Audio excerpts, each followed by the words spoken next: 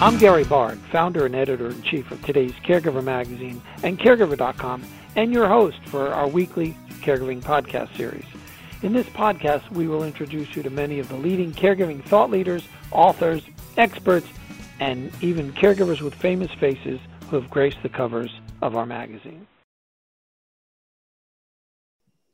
Dr. Aaron Blight is an international speaker and consultant on caregiving, aging, and healthcare.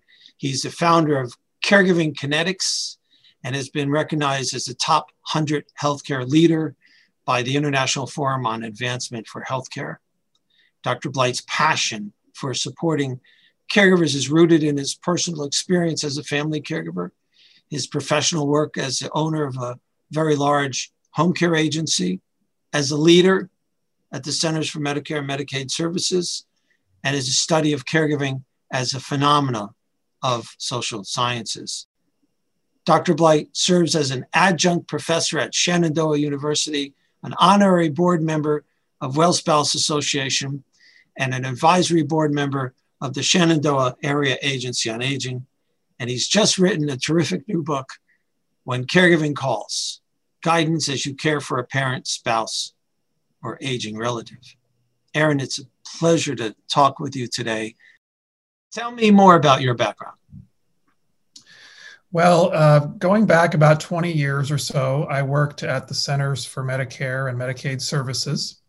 I was actually in the Disabled and Elderly Health Programs group of the federal Medicaid program.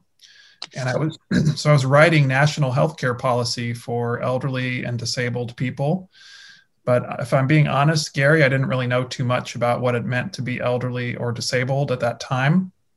But all of that changed when my mother-in-law got a brain tumor diagnosis and a very short time to live. She was given 6 to 9 months to live if she had brain surgery and if she survived it. And that was kind of the ideal case scenario.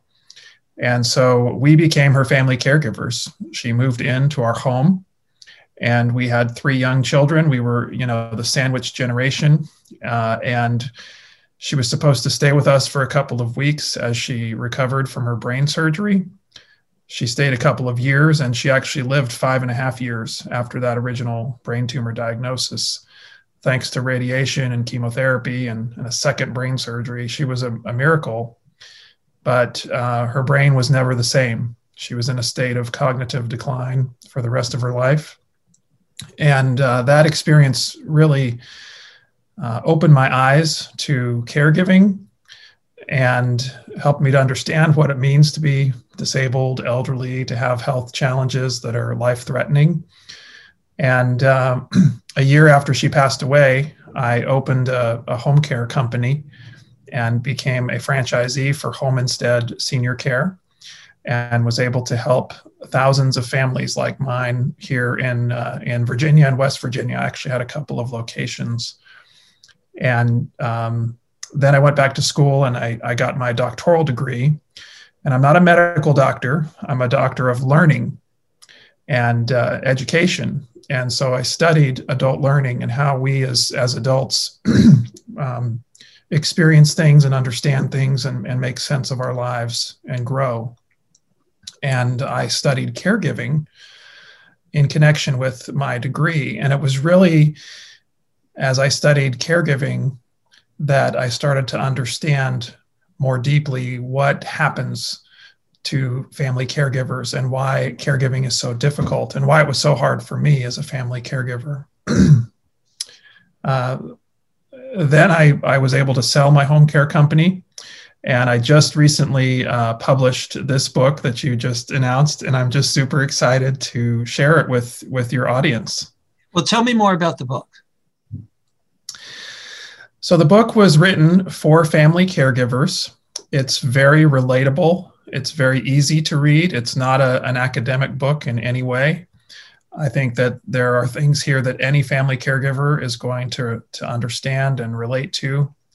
But it weaves together a lot of the things that I just talked about, my own family caregiving experience with the research that's out there from applied gerontology on family caregiving.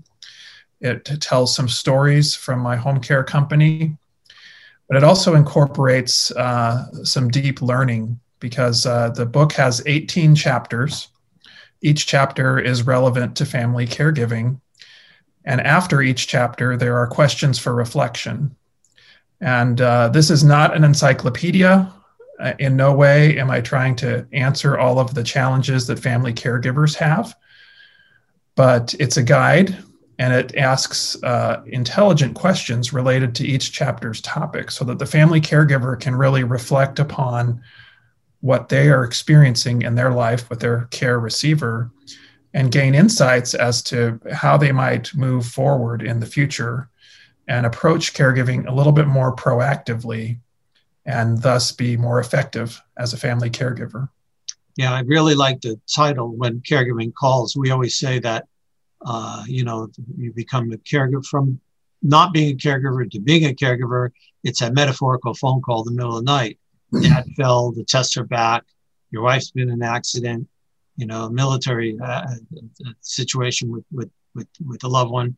And you walk through this Alice in Wonderland looking glass where everyone's talking about things you've never heard before, acronyms, and people are looking to you for solutions and advice. So I'm really glad to see a book like this come around. Can you give me some of the chapter titles so I can get a handle on what the conversation is? Sorry. My thing just fell down. Yeah, no, it's okay. You should leave that on there. Okay. It's caregiving. So I'll just read them because they're very short. There are 18 chapters. And these are the names of the chapters: conversation, roles, relationship, family, time, stress, work, body, mind, home, independence, loneliness, emotion, providers, skills, rewards, faith, and next steps. Wow, that covers everything. What have you heard from family caregivers who have read the book? I've actually had wonderful responses from family caregivers, which is really gratifying for me. It tells me, it's affirming. It tells me that the book is really on point. One family caregiver told me that she's never read a book about caregiving that was as insightful and as helpful as this one. Good.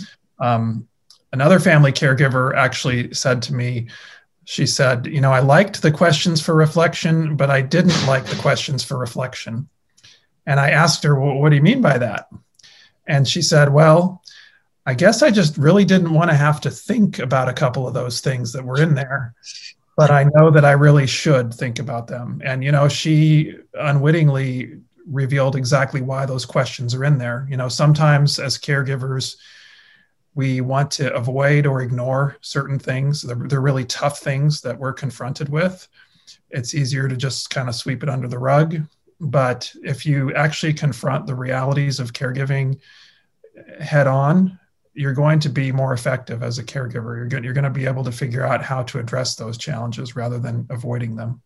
Well, that story leads me to my next question. I was wondering if you could share some of the questions with us. Sure. The questions for reflection. Absolutely. Is there maybe a theme that you would like me to read a question from one of the chapters? How about getting started? I guess is a good thing to look at.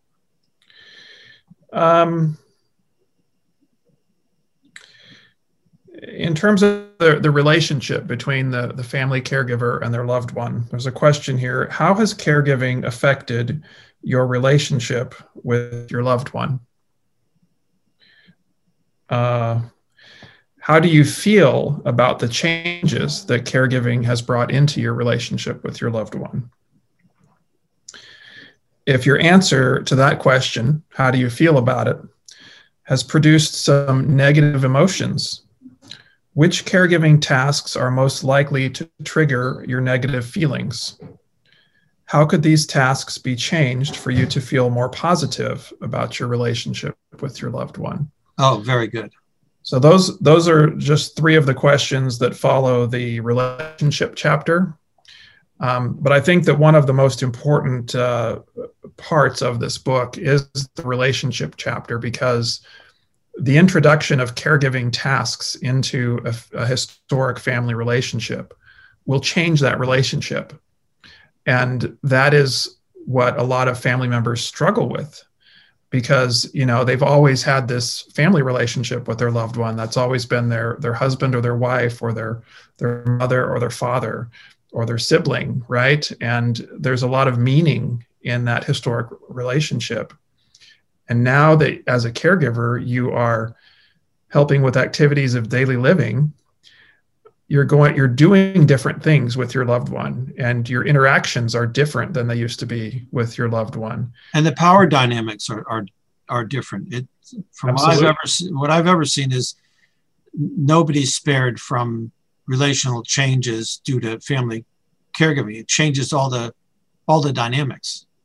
It totally does. And the book tries to explain that using a research-based approach to it from applied gerontology. And so it starts to make more sense. You know, when I was a family caregiver, like you said, I was just thrown into it. I didn't have any preparation, any understanding of how my relationship with my mother-in-law was going to change, or how my relationship with other family members would be impacted. But there were definitely impacts there. And I hope that through the book, people can appreciate and understand a little bit more the significance of these changes in their relationships. Tell me a little bit about Caregiving Kinetics.